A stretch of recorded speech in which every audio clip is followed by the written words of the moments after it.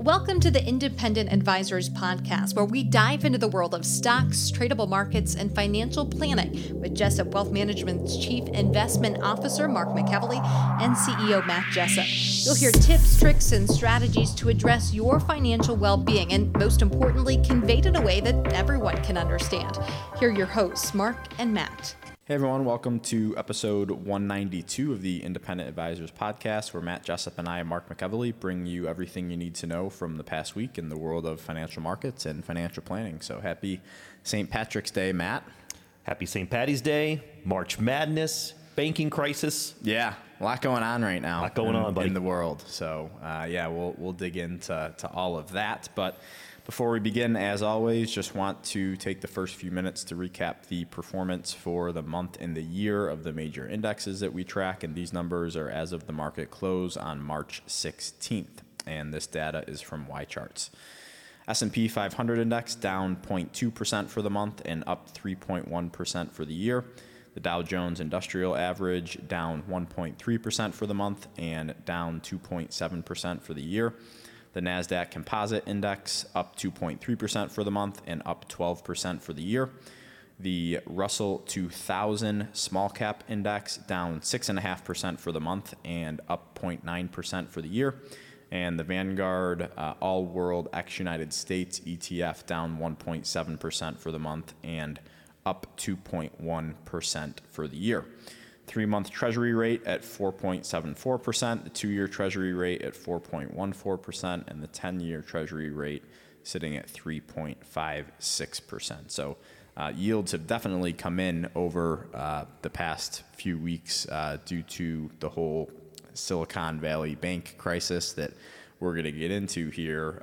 But it's been a pretty quick drop because, rates were near 5% or just above 5% just about a week ago. Absolutely. These are moves in the bond market that people have not seen in about 30 years. Yeah. That's how uncommon these massive moves have been. Right. And what, that means to us looking at it, and we're going to go over this, but, bonds and interest rates have that inverse relationship, right? So when there's a large demand for bonds or people are buying quote unquote safety, yields are going to come down. Absolutely. Right? So obviously we're going to dedicate most of this podcast to, what's happened over the past couple weeks with Silicon Valley Bank. There are a couple other banks that had issues too, but just for simplicity purposes, we'll keep it to Silicon Valley. But last week, Matt, the Federal Deposit Insurance Corporation closed Silicon Valley Bank and took control of its deposits. So Silicon Valley Bank was, a popular bank that tech startups use to house their cash. And like other banks, SVB, which I'll refer to that going forward, took customer deposits and put them in long-term treasury bonds, which, are deemed, I think, by the general public as a quote-unquote safe investment. I'm not saying that it is or isn't, but there is risk with any investment, even treasury bonds, right? And it seems like that SVB invested in treasury bonds when rates were low, and as rates rose throughout 2022, the value of those treasury bonds decreased in value, since we know that interest rates and bonds have that inverse relationship, right? So when rates go up, bond prices go down, and vice versa. And we experienced such a bad bond market last year in 2022. It was one of the worst years for bonds on record. That's right. So again, just to, give an example for people, if I, buy a treasury bond that's paying 2% and the Fed raises interest rates to 4%, there's going to be new treasury bonds issued at 4%, 4.5%, maybe even 5%. Yes. So the value of that bond that I own has to fall in terms of dollars, the price of that bond, to entice investors to buy it. Because why would anyone want to buy a 2% bond where they can go out and buy same exact bond, matures the same exact time for a higher rate? Exactly. Right? So that's kind of that relationship between interest rates and bond prices. So since rates were on the rise throughout much of 2022, the value of SVB's bond portfolio shrunk. Yep. And a large amount of their customers are tech companies, and those companies started to withdraw money to put into higher yielding investments, meet payroll, et cetera, right? Because why would someone keep a large portion of their money in a savings or a checking account that's yielding 0.25 to 0.5%, or they can go buy a short-term treasury bond that's yielding 4%, right? There you go. So I think that was a lot of it. And, not to mention, as, the rates rose throughout 2022, these tech companies were just burning through cash. And that was reflected in their stock prices and their stock price declines last year. And this kind of increased that need to withdraw cash from SVB, and they had to turn around and sell their longer-term bond investments to meet customer withdrawals at a loss due to the rising rates that we discussed a little earlier. So as they were selling those bonds, they were realizing those losses. Correct. So, and rightly so, these losses spooked their customers, which kind of triggered this run on the bank with many people and businesses withdrawing money. And, SVB attempted to do a capital raise to meet the rest of their customer demands, which just further spooked investors and people that had money with them. Yep. So really, to kind of put a bow on this, to put it simply, SVB was sending out more money than it was taking in, and they had to tap into their bond portfolio while it was at a big loss to meet customer demands. And again, like you alluded to earlier, 2022 was one of the worst years on record for bonds. So they didn't have all of that capital to return to their depositors, right? Sure. A couple other interesting points that I thought it was important to note. I read that approximately 97% of the accounts at SVB had a balance that exceeded the FDIC insured $250,000. 97%. 97%. So again, just to reiterate, any one person can deposit $250,000 at a bank or a company, which is kind of mind-boggling to me that the limits are the same for people and for businesses. Mm-hmm. And that money is insured by the FDIC. So if that bank goes under, that $250,000 will get returned to you at some point because it's insured, right? Mm-hmm. And that goes for each bank you have money with, right? So that's why a lot of people make it a good practice that if they have a large percent of their assets in cash, they have accounts at different banks up to that $250,000 level. Yep. So that it's insured, because mm-hmm. anything above that is quote unquote not insured, right? Mm-hmm. So what's interesting about this situation, though, regulators stepped in and made sure that all depositors are going to have access to their money, or had access to their money earlier this week on Monday morning, to kind of restore some sort of systemic confidence in the banking system. And the government's bank deposit insurance fund is going to be covering all the deposits rather than just the $250,000 FDIC insured limit. So that was a positive thing that happened this year, but mm-hmm. also it's important to note that this is not a bailout from the government, because the bondholders and stockholders of SVB are still underwater and they're not getting protected from this. Yeah, I mean, who knows if there's going to be anything left for either of those entities. Right, when they do an asset sale of the bank's assets, bondholders might get something and stockholders might be SOL. Yeah, you don't know. So just to be clear, it is not a bailout, because I have seen that term thrown around a couple of times over the past week. In addition to that, the central bank said it's going to make additional funding available to other banks through a new bank term funding program, which will offer loans of up to 1 year to banks that pledge U.S. Treasury securities, mortgage-backed securities, and other collateral. So the reason why they're doing this is so that this doesn't turn into a domino effect where everyone's scared, everyone starts to pull money out of all the banks across the country. They're shoring up capital for banks to make sure they have money to give back to their customers if there is a larger run on the bank, right? So that there isn't a situation that happened like SVB where they have to sell their long-term bond portfolio holdings at a significant loss. That's right. So the government is stepping in to kind of shore up these banks and these customers' capital. So before we move on to anything else, Matt, anything else you want to add that I might have missed about this whole debacle? I think that after SVB went under in Signature Bank, it became a confidence issue for other banks. And it wasn't to say that, say, some of these smaller regional banks were in financial trouble, but if confidence is shaken, all of a sudden it becomes a self-fulfilling prophecy. If you have large balances of money, you're going to seek safety with that.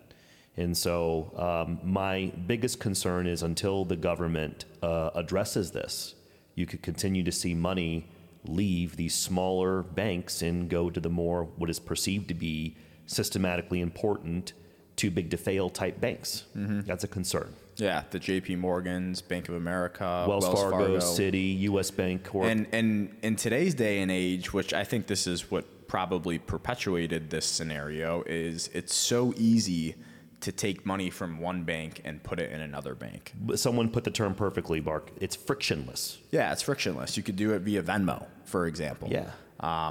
So, that's the thing that we'll have to see if there are a couple other dominoes to fall, but I think people are going to seek safety in these major banks. But, some people are just going to pull their money out of the banking system altogether, right? Yeah, there's that. Because you see people pull them out of banks, put them in U.S. Treasuries, which is why the yields have dropped so much in such a quick time period. Those things I think are going to continue to happen. Yeah. Well, moving on, Jim Bianco, someone that I follow on Twitter, had a really good post back last weekend on March 12th, and I just kind of want to read through this for people. Okay. He starts off by saying, which I think a lot of people have this question, this is not a solvency crisis like 2008. Nowhere near it. Bad loans or poor investments were not made, money was not lost, so everyone is going to get their money back. Instead, this is an old-fashioned 1930s liquidity crisis. Too many depositors demanded cash at once, and SVB could not convert loans and securities to cash that quickly.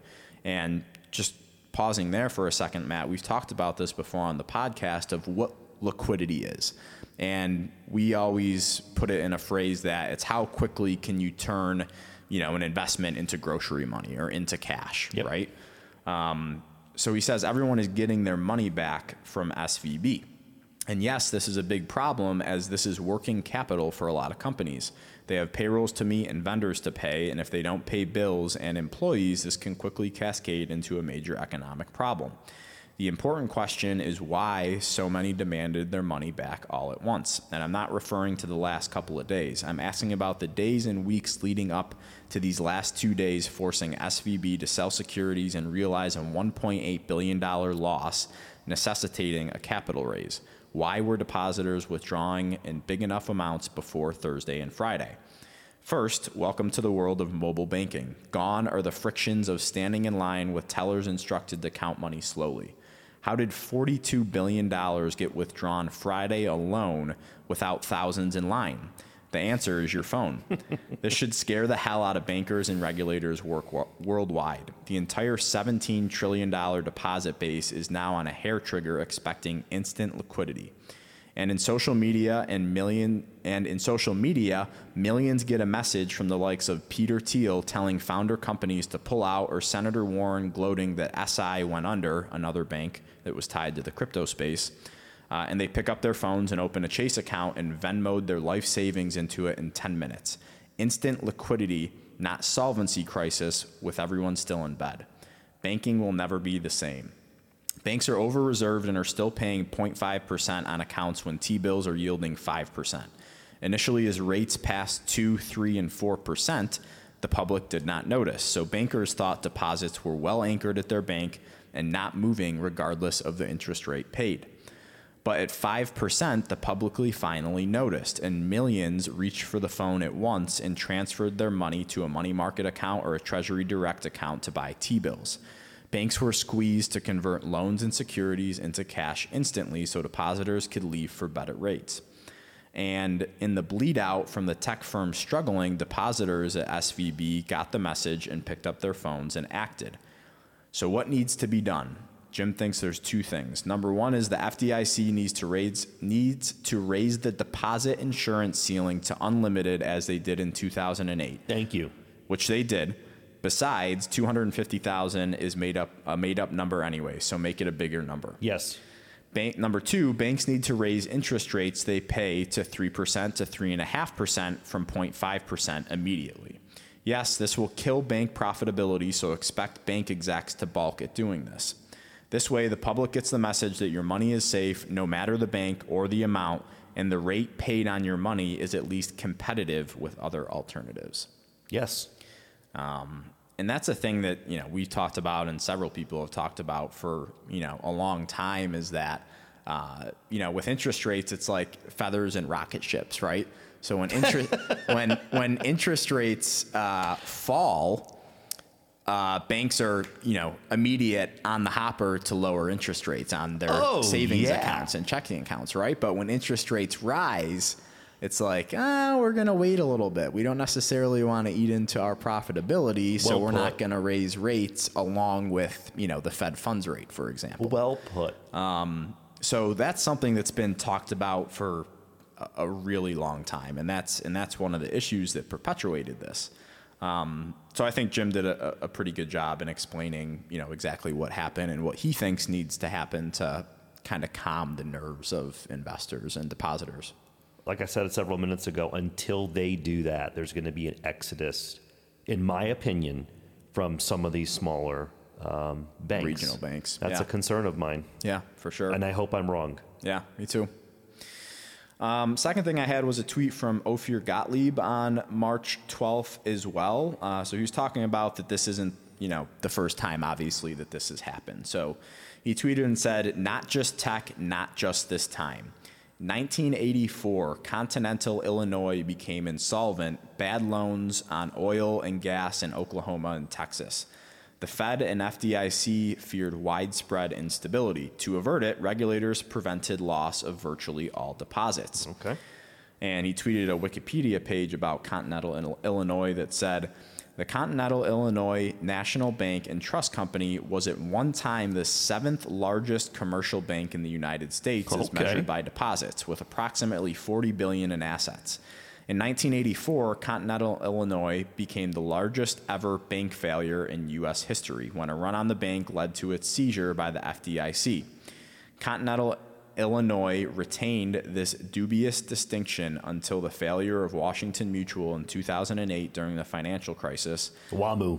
Right, which ended up being over 7 times larger than the failure of Continental Illinois. So again, this isn't the first time this has happened. What I think is different about 2008 is that, regulators seem like they're taking proactive measures this time rather than waiting until the aftermath to kind of clean up the mess, which is good that they're being proactive because this isn't the first time it's happened. But again, I just don't want people to think that this is going to be 2008 all over again. I'm not saying there's no chance of that, but it just looks, feels, and smells very different than that. It is very, very different. And in my opinion, this is a confidence issue. You go back to 07, 08, and 09, you had the banks in dire financial straits, okay? This time around, it's, for the most part, in my opinion, a lot of banks are in good financial straits, but if you lose 40+% of your deposits in a day like SVB did, it's a self-fulfilling prophecy at that point. Right. So going back to what I said, this is a confidence issue, and until the government can figure this out, that's going to be the problem. Yeah, for sure. And the benefactor is going to be these systematically, quote unquote, these very, very, very large banks are going to be the benefactor of this. Yeah, the too which big is sad to to fail say. Boys. Yeah, exactly. Because the regional banks, they usually offer better rates on their accounts than what you can get at a JP Morgan or Bank of America. Yeah, and I think the understanding is they tend to be a little more easier to work with maybe on loans for businesses. That's a perception that's out there, right? And I think that could be right more often than not. But, if people are worried about XYZ company has, $20 million in their working account for payroll, accounts payable, all that stuff, and, are you going to keep it at that bank that everyone's moving money from? Right, and that was the fear last weekend is that are they going to be able to meet payroll and pay their people? A lot of these companies that had money with this bank. So, anyways, turn it over to you. So remember how I was talking about how quick bonds moved over the past week? Remember we talked about that a couple minutes ago? Mm-hmm. So I have some research from Bespoke on March 13th, Mark. I'm going to quote, "There's been quite a number of crazy-looking charts out there showing the extreme moves in the credit and equity markets over the past several days. But here are two more that stack right up with the others. Early last week, comments from Fed Chair Powell shifted market expectations for the Fed funds rate in March from a 25 basis point hike to a 50 basis point hike, and in plain English, 0.25% to 0.5% raise in interest rates. The events of the last few days have not only taken the 50 basis point hike off the table, but the market isn't even sure that there will be a 25 basis point hike next week on March 22nd. As of Monday morning, future markets were only pricing in a 2 in 3 chance of a 25 basis point hike at the next FOMC meeting. The chart, which Jenna will put up for our YouTube viewers, and this will be in our show notes, this chart is going to show the abrupt shift we have seen in market expectations for Fed policy over the next week. Using prices in the Fed funds futures market, the dark blue line shows where the market was pricing Fed fund futures between now and January of 2024, a week ago, versus where those expectations are today. And I'm going to pause for a second. The reason I wanted to show this, listeners and viewers, is because as Mark talked about how much these bond rates have come in, we have to be cognizant that this is going to affect what the Fed does with monetary policy now. Okay, I'll continue. While expectations have dropped modestly for the near-term policy rate levels, going further out, the market has been quickly taking rate hikes out of the forecast and actually adding in rate cuts, Mark. Just a week ago, markets were pricing in a bit more than 2 25 basis point rate hikes, but today they're pricing in 2.5 cuts by the end of the year.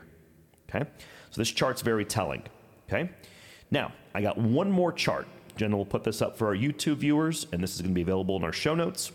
The chart next shows the 5-day change in the price of the Fed Fund futures contract.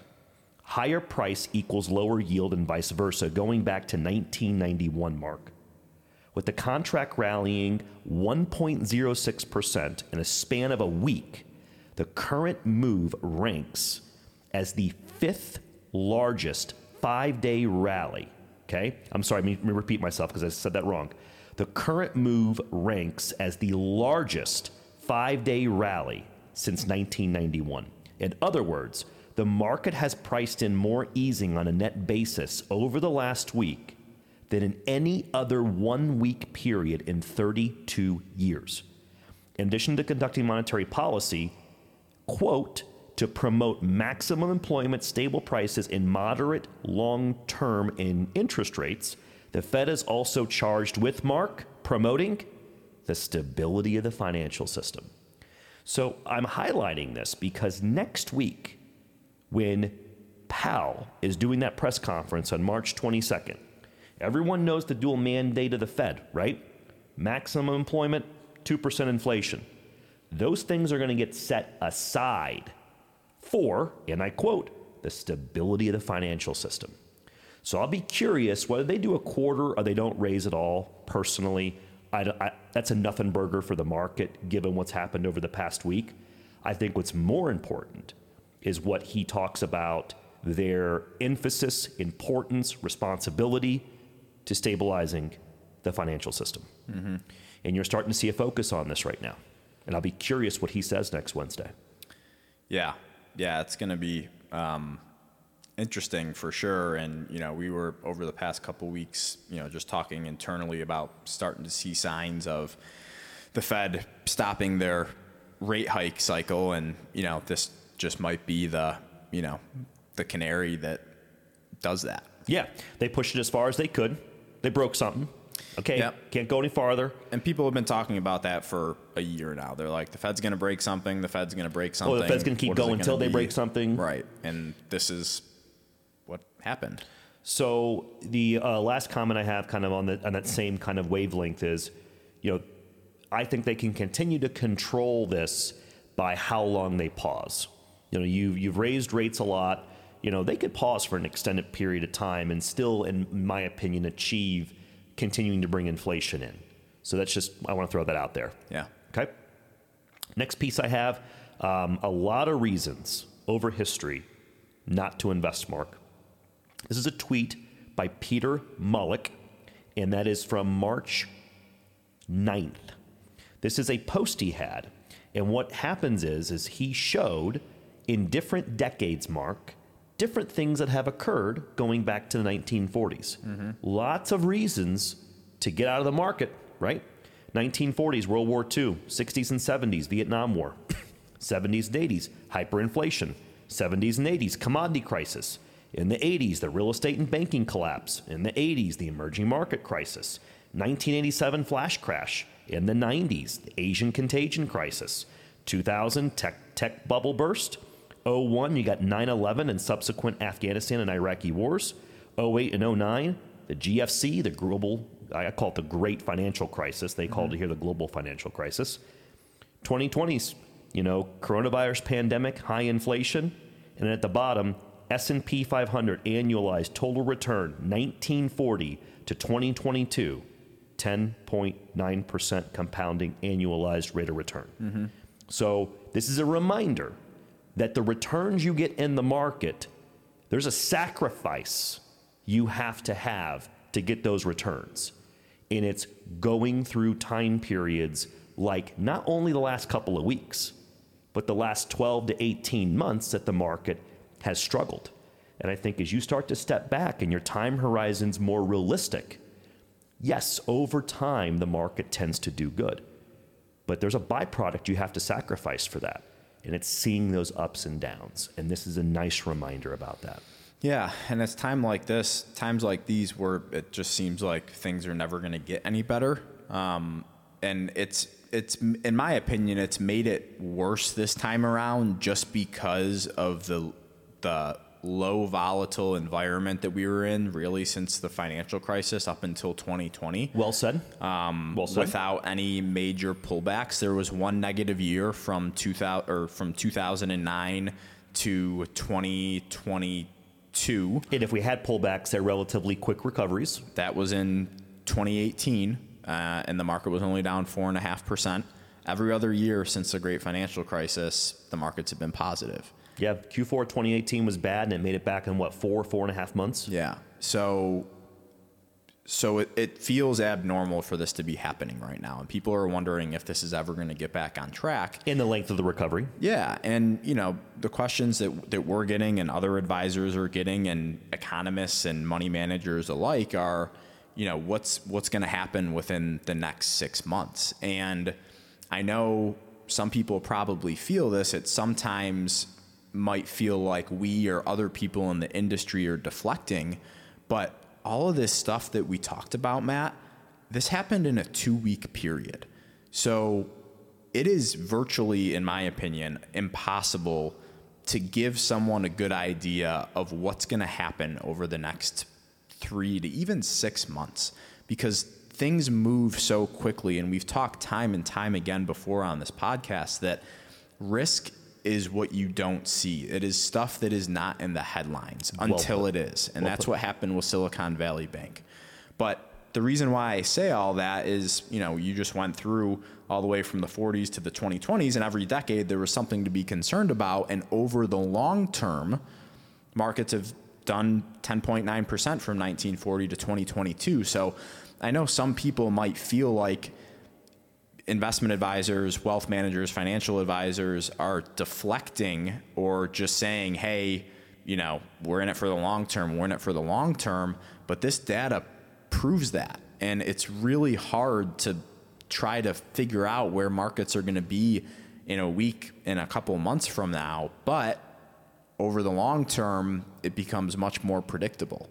And as long as we're in it for the long term, then we can have confidence in talking clients through this and say, hey, these are all the things that have happened over the past 10 decades, and look where we are. That's right. And you combine everything you said, and you said it perfectly, Mark. You're coming off a bad year in 2022.